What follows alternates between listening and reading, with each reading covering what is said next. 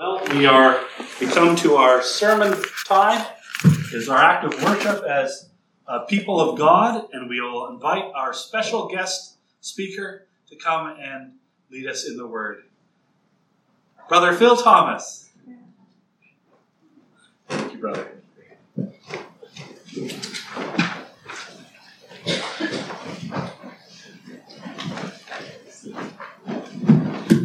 Good morning, everyone. Good morning. If you had not checked your bulletins and it's a surprise that I'm standing here this morning, I apologize. I usually do the announcements here, and it's always is weird for me to announce, oh, hey guys, come back next week, I'm speaking. So today I do get the privilege to speak again at another anniversary service where we can celebrate the Lord's faithfulness towards us as a church. So let's get right into it then. So if you can turn in your Bibles to 1 Corinthians 12, verse 12 to 26, we'll be reading that this morning.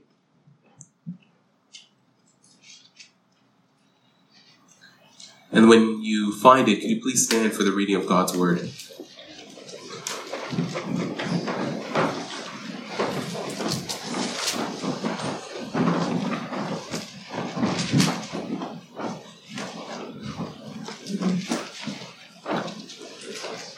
And I read, "For just as the body is one and has many members, and all the members of the body, though many, are one body, so it is with Christ.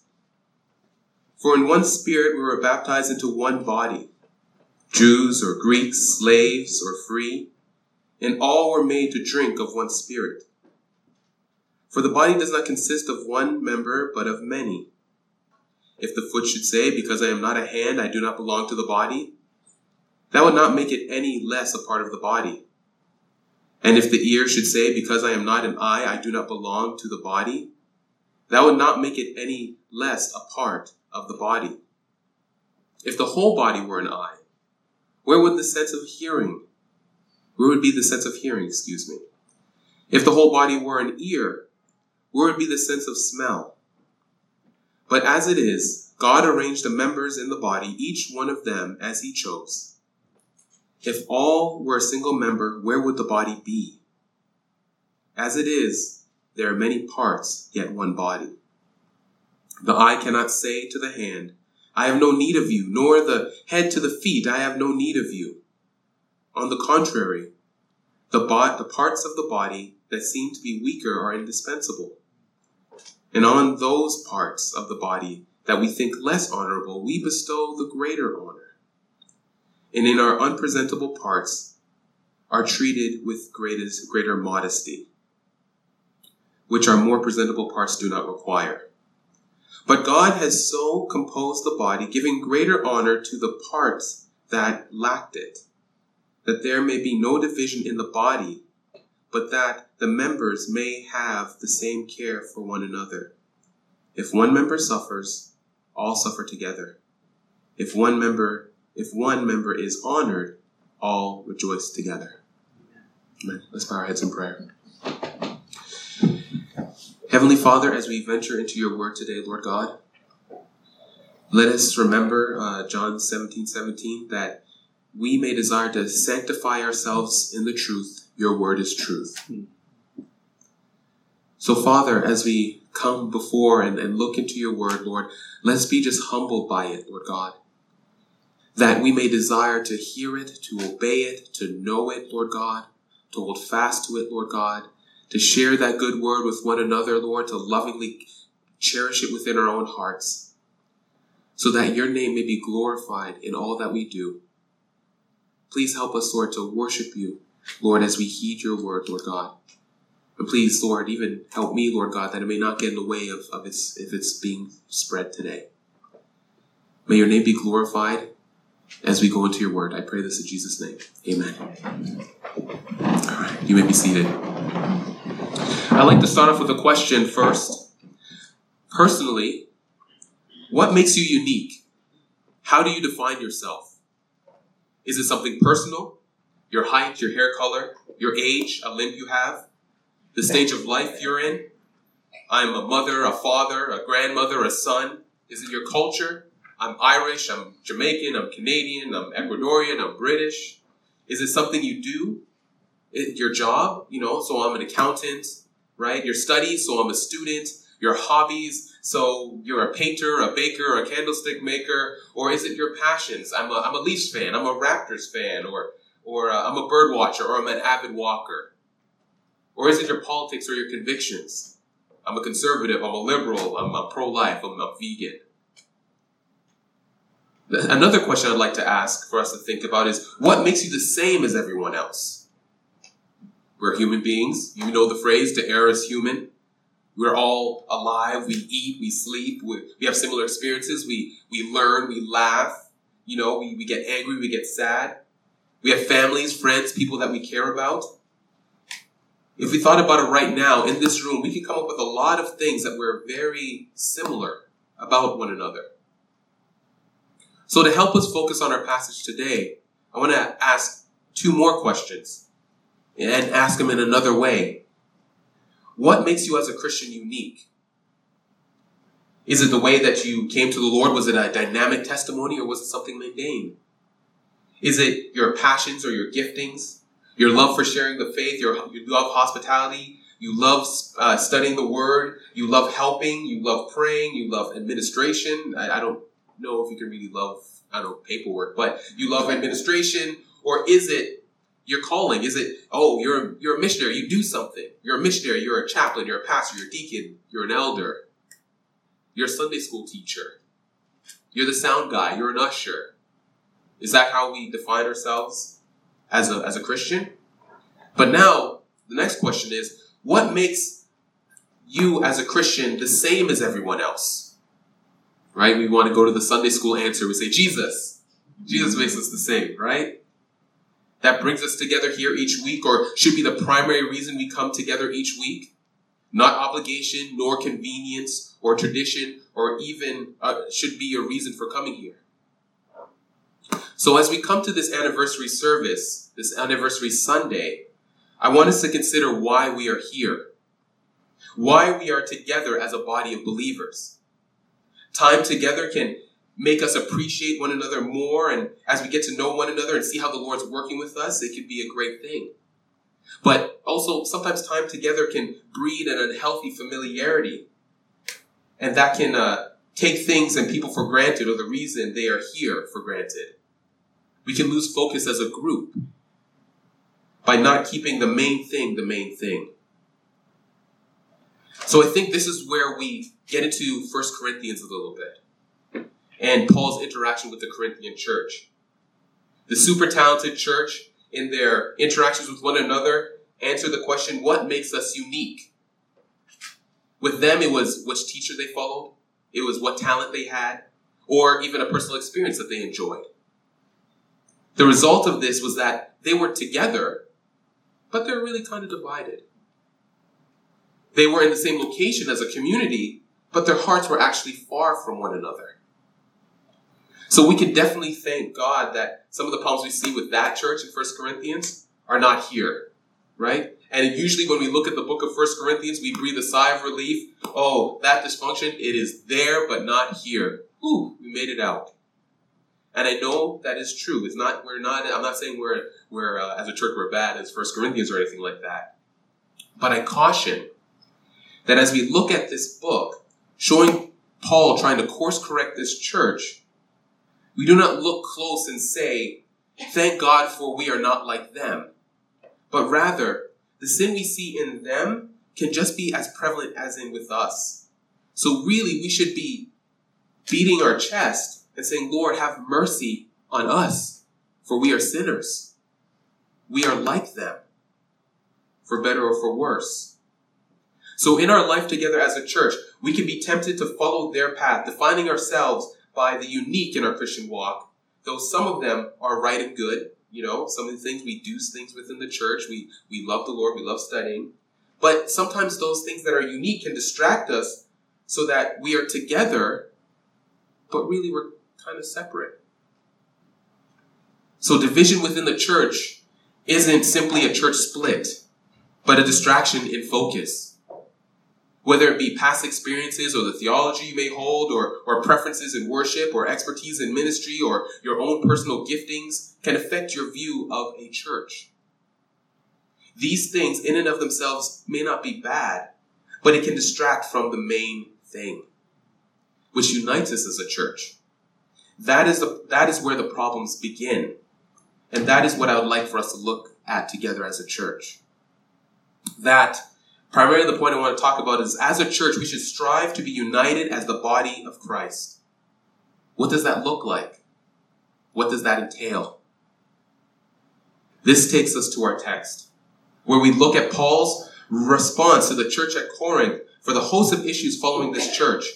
We'll take a look at 3 things Paul tells the church that will help us to think about our unity as a body of believers. So these 3 things are: the body has one confession, God puts the body parts together, and God intends the body parts to work together. So let's look at our first point in verse 12. Look with me at verse 12. The body has one confession. For just as the body is one and has many members, and all the members of the body, though many, are one body, so it is with Christ.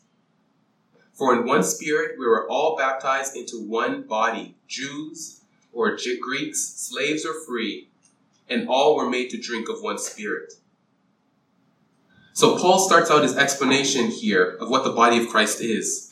This comes after much discussion from the beginning of the book in chapter 1, verse 10 to 12, where reports had come to Paul that there's quarreling and divisiveness over the prominent people in the church that they followed. So some people were proclaiming, I follow Paul. Some people were saying, I follow Apollos. Some say, I follow Peter.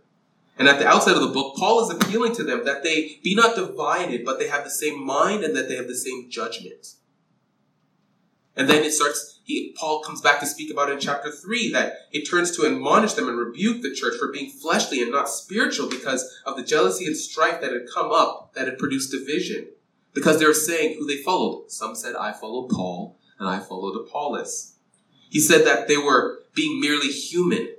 Even though Paul and Apollos had done great things within this church, they were not to be focused on, since God himself had been the one to guide all of God's people towards themselves.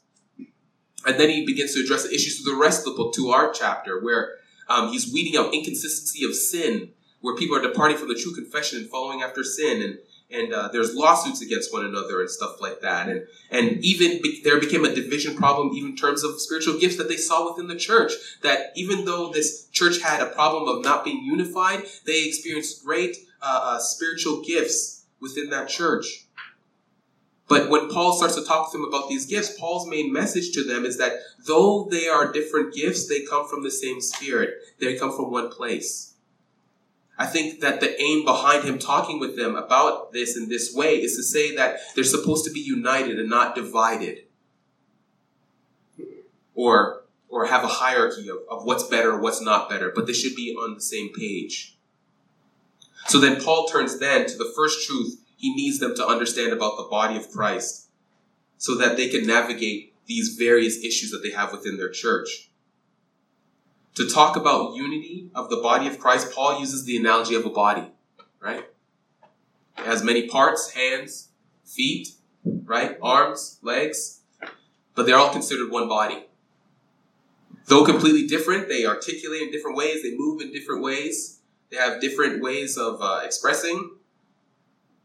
They all have a singular identity as the body. That is what it means that's what it kind of looks like to be the body of Christ. How these different parts all united in one entity. How can they be many, different, and then be one? How is that even possible? Verse 13 kind of answers that question for us. Because in one Spirit, we were baptized into one body. We were all baptized into one Christ, being baptized into his death and into his new life, being brought together ultimately by the effect of the embracing of the gospel. We see baptism here as a confession of faith, of trust and hope in Jesus Christ, and it expresses a unity with Christ. Like even in Romans 6, verse 3 to 5, it says, do you not know that all of us who have been baptized into Christ Jesus were baptized into his death. We were buried, therefore, with him in baptism into death, in order just as Christ was raised from the dead by the glory of the Father, we too might walk in newness of life. For if we have been united with him in death like his, we shall certainly be united with him in a resurrection like his. Look again at verse 13 and how it is applied. Right after the one body in verse 13, it applies the word all to Jews, to Greeks, to slaves, to those who are free, pointing to ethnic and social barriers that could have been there within that church. If this common confession, this baptism, is so uniting that it breaks down the divides between ethnicity and economic differences within this society, should it now apply to how we relate inside the church? To not allow anything to disturb the great unity that's through Christ that has been accomplished? One of the problems for the Corinthians church is that they extended unity with Christ and expanded it to include their favorite teachers, their favorite sins, their favorite giftings. Can we see ourselves here? I have Christ and I have this great ministry. Thank you, Lord. I have Christ and this great life. Thank you, Lord. I have Christ and this great character. Oh, thank you, Lord, that you've preserved me in this way. When really we should be saying, being united with Christ and united with one another is, I have Christ, I have Christ, I have Christ with others. So let's not make the unique experience or benefits we receive in Christ be the thing that separates.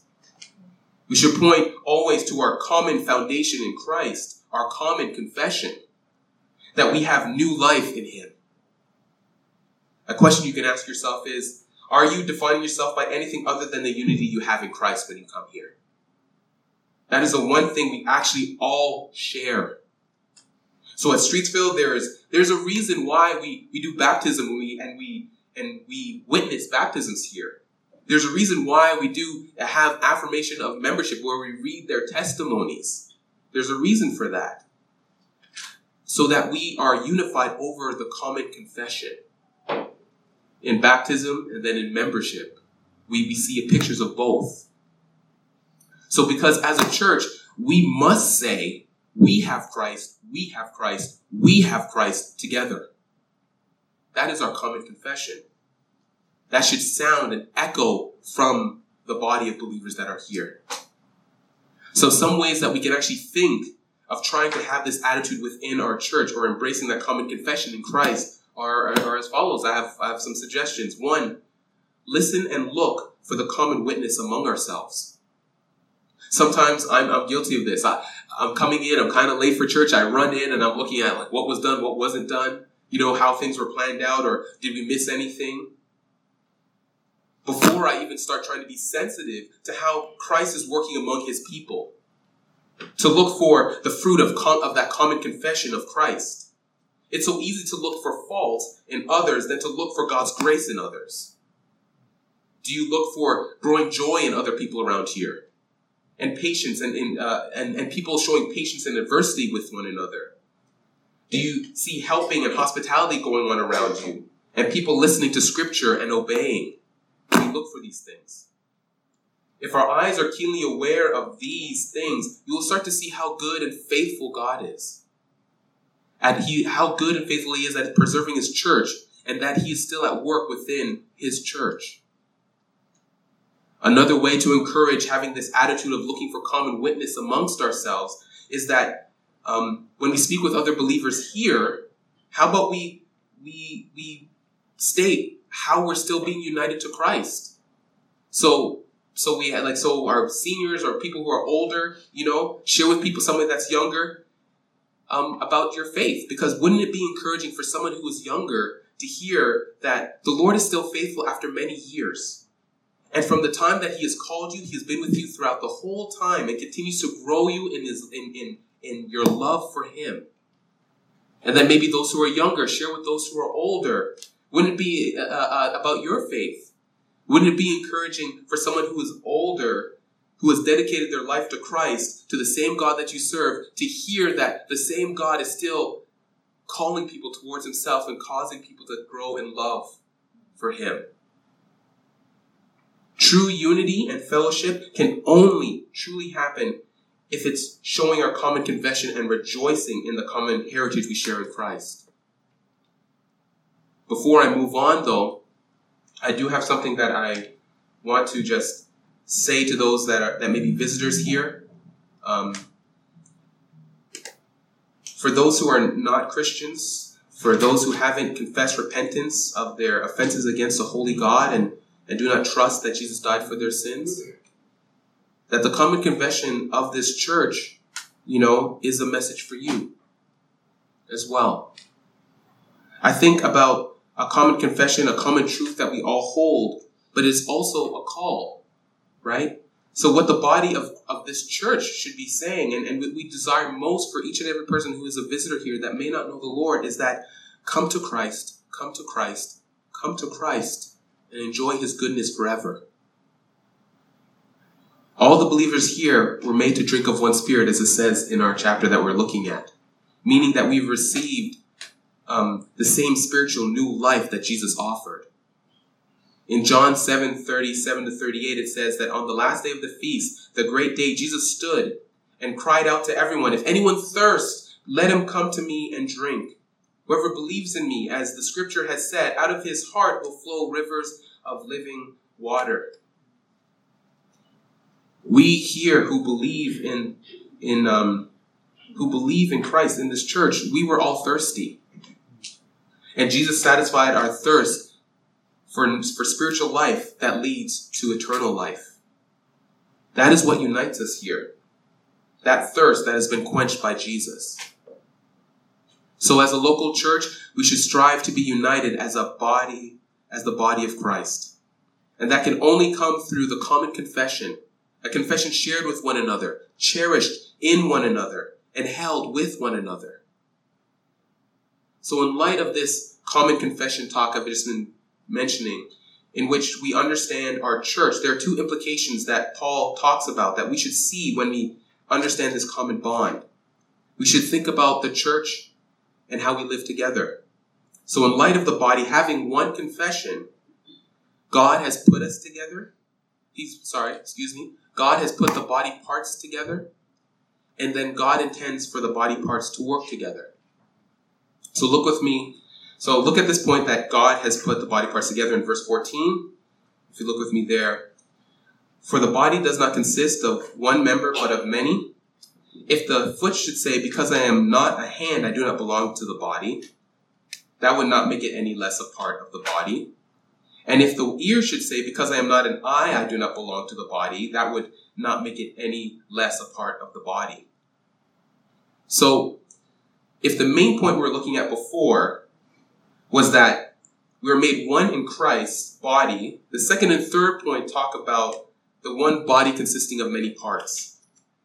And I think it's interesting when we look at verse 14 to 16, that this analogy that Paul is making about these parts are kind of speaking.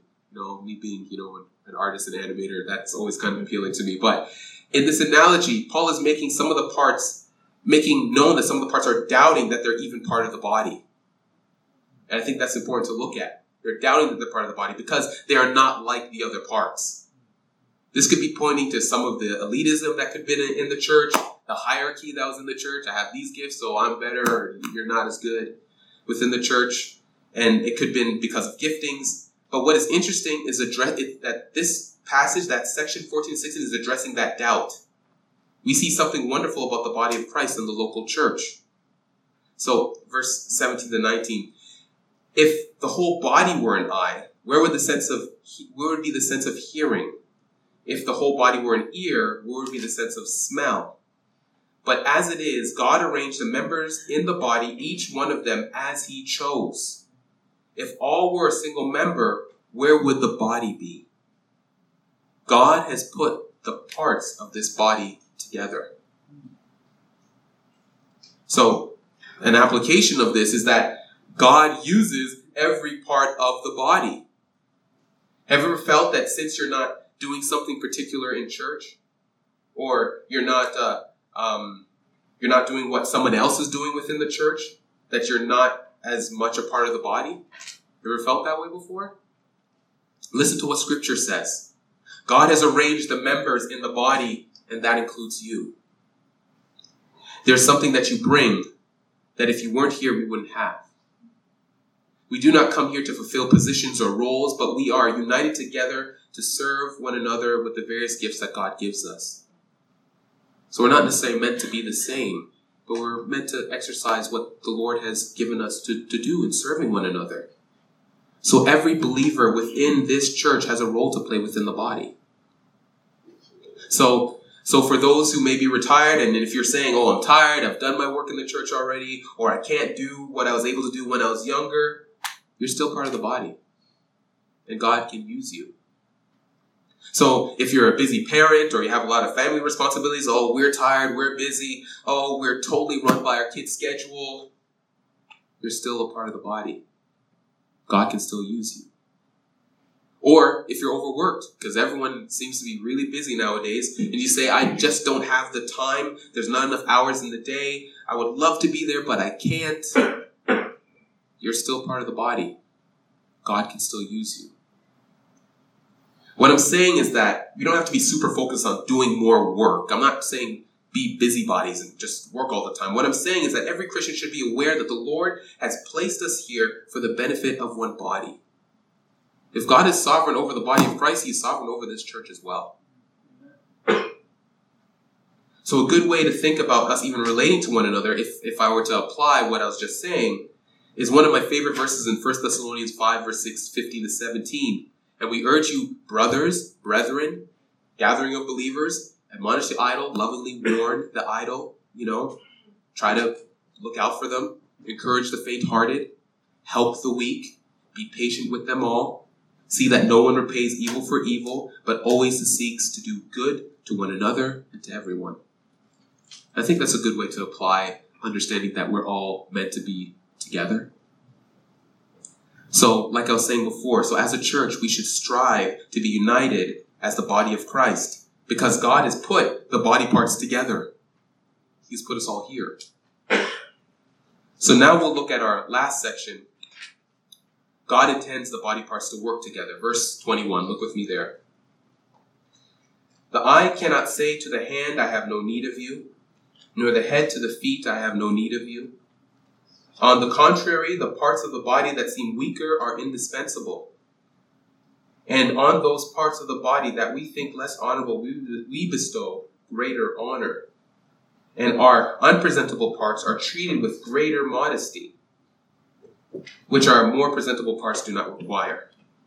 But God has so composed the body, giving greater honor to the part that lacked it. So in Paul's example here of the body, what he says about the body of Christ is that every part belongs to the body. This is what we've seen so far. Every part belongs to the body, right? That those who don't think they are important are. But now he's saying, okay, every part needs each other, especially the weaker ones, and they should be honored. So it's kind of the reverse of the first section, that some parts would think that they were not a part of the body because they weren't like the other parts. But now on the other side, it is no one on their part can say that we don't need the others. I think what is in mind here is that those visible members, those visible parts of the body, they receive praise. People see them. That's their praise already. And those who may not be seen may not be visible in the body. So we have to pay attention to that. So it kind of reminds me of how God is, that God honors the secret things. And that with this passage that we're reading right now, we've kind of tried to have to follow that example. So what Jesus actually says about prayer, I find is very interesting when he's like rebuking the hypocrites basically, is that when you pray, you must not be like hypocrites. This is in Matthew 6, verse 5 to 6. When you pray, you must not be like the hypocrites, for they love to stand and pray in the synagogues and in the street corners, that they may be seen by others. Truly, I say to you, they have received their reward. But when you pray, go into your room and shut the door and pray to your Father who is in secret, and your Father who sees in secret will reward you. So, just from like that passage, how we have a heart to see the things that are not visible, because the things that are visible receive their honor already because they're already seen. We see what even Jesus in his teaching about prayer, he's even saying that, hey, you guys are being hypocrites wanting to receive your honor on the outset, on the face. But understand that if you are doing it in secret and wanting to honor the Lord recognizes that. The invisible things in the church are indispensable. The body functions with things that are seen and unseen. We should always strive to be aware and honor those that are not easily praised. This part of our united work, this should be part of our united work and should not be viewed as separate. So like an example, I have like a hidden thing, like I have my phone here, like a hidden thing would be, during this week I'm preparing. The visible thing is, I'm speaking the word to you right now, but the invisible thing is that throughout the week people have been, texting me and telling me that they've been praying for me, or even the visible thing is now I'm speaking in front of you, but, some brothers prayed with me before service, and that wasn't necessarily seen by everybody, right? These things are indispensable. And as with all work within the body, we should have eyes to see the grace of God being shown in these unseen body parts. And give greater honor because they may not get as much as the visible. So the reason why we pay attention to this is verse 25. So look with me at verse 25. Why do we actually have to be aware of the unseen parts, right? And the reason is that there may be no division in the body, but that the members may have the same care for one another. So it's for unity and mutual care. God's intention for the body of Christ and this local church is that the honoring and prioritizing of the lesser seen parts removes division. So in caring for all members, being united in our common confession as a body, one application follows then in verse 26. So if one member suffers, all suffer together. If one member is honored, all rejoice together.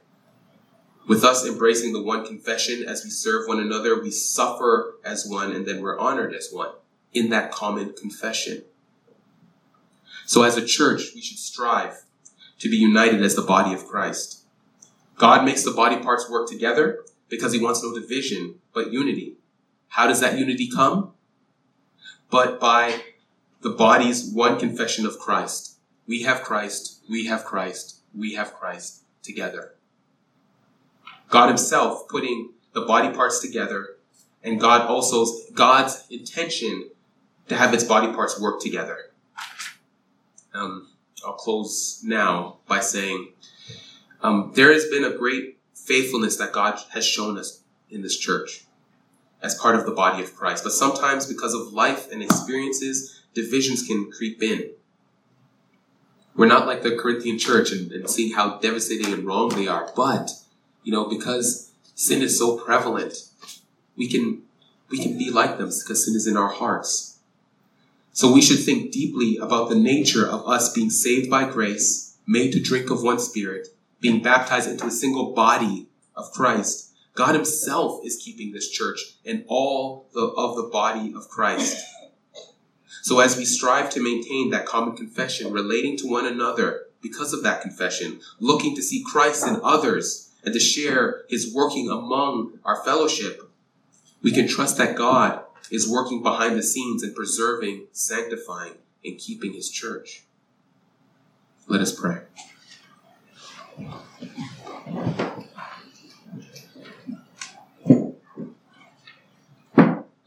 Heavenly Father, may your name be glorified, Lord God, in our common confession as one body. That we were all thirsty at one point when you made that call to all who would listen, that those who would believe in him would be able to receive new life. Let that be our joy. Let that be the basis of how we relate to one another. So that when we come together, we meet together, we worship together, it won't ever be a chore, but it may be a means of grace to encourage our hearts to hear and see and walk alongside those who name the name of Christ. Let us not hold anything else up other than the confession we hold in you. May you be glorified as we continue to, as we finish our service today. And I pray, Lord God, in each and every heart that is here, Lord, that we may think deeply about the gospel, Lord God, and as we reflect on the gospel and we're drawn closer to you and in deeper love towards you, that we may truly see one another and the great work that God has done amongst us in the souls of those who would come from death to life. May you please be our guide and our strength as we strive to apply your word and to live for you day by day together. I pray this in Jesus' name. Amen.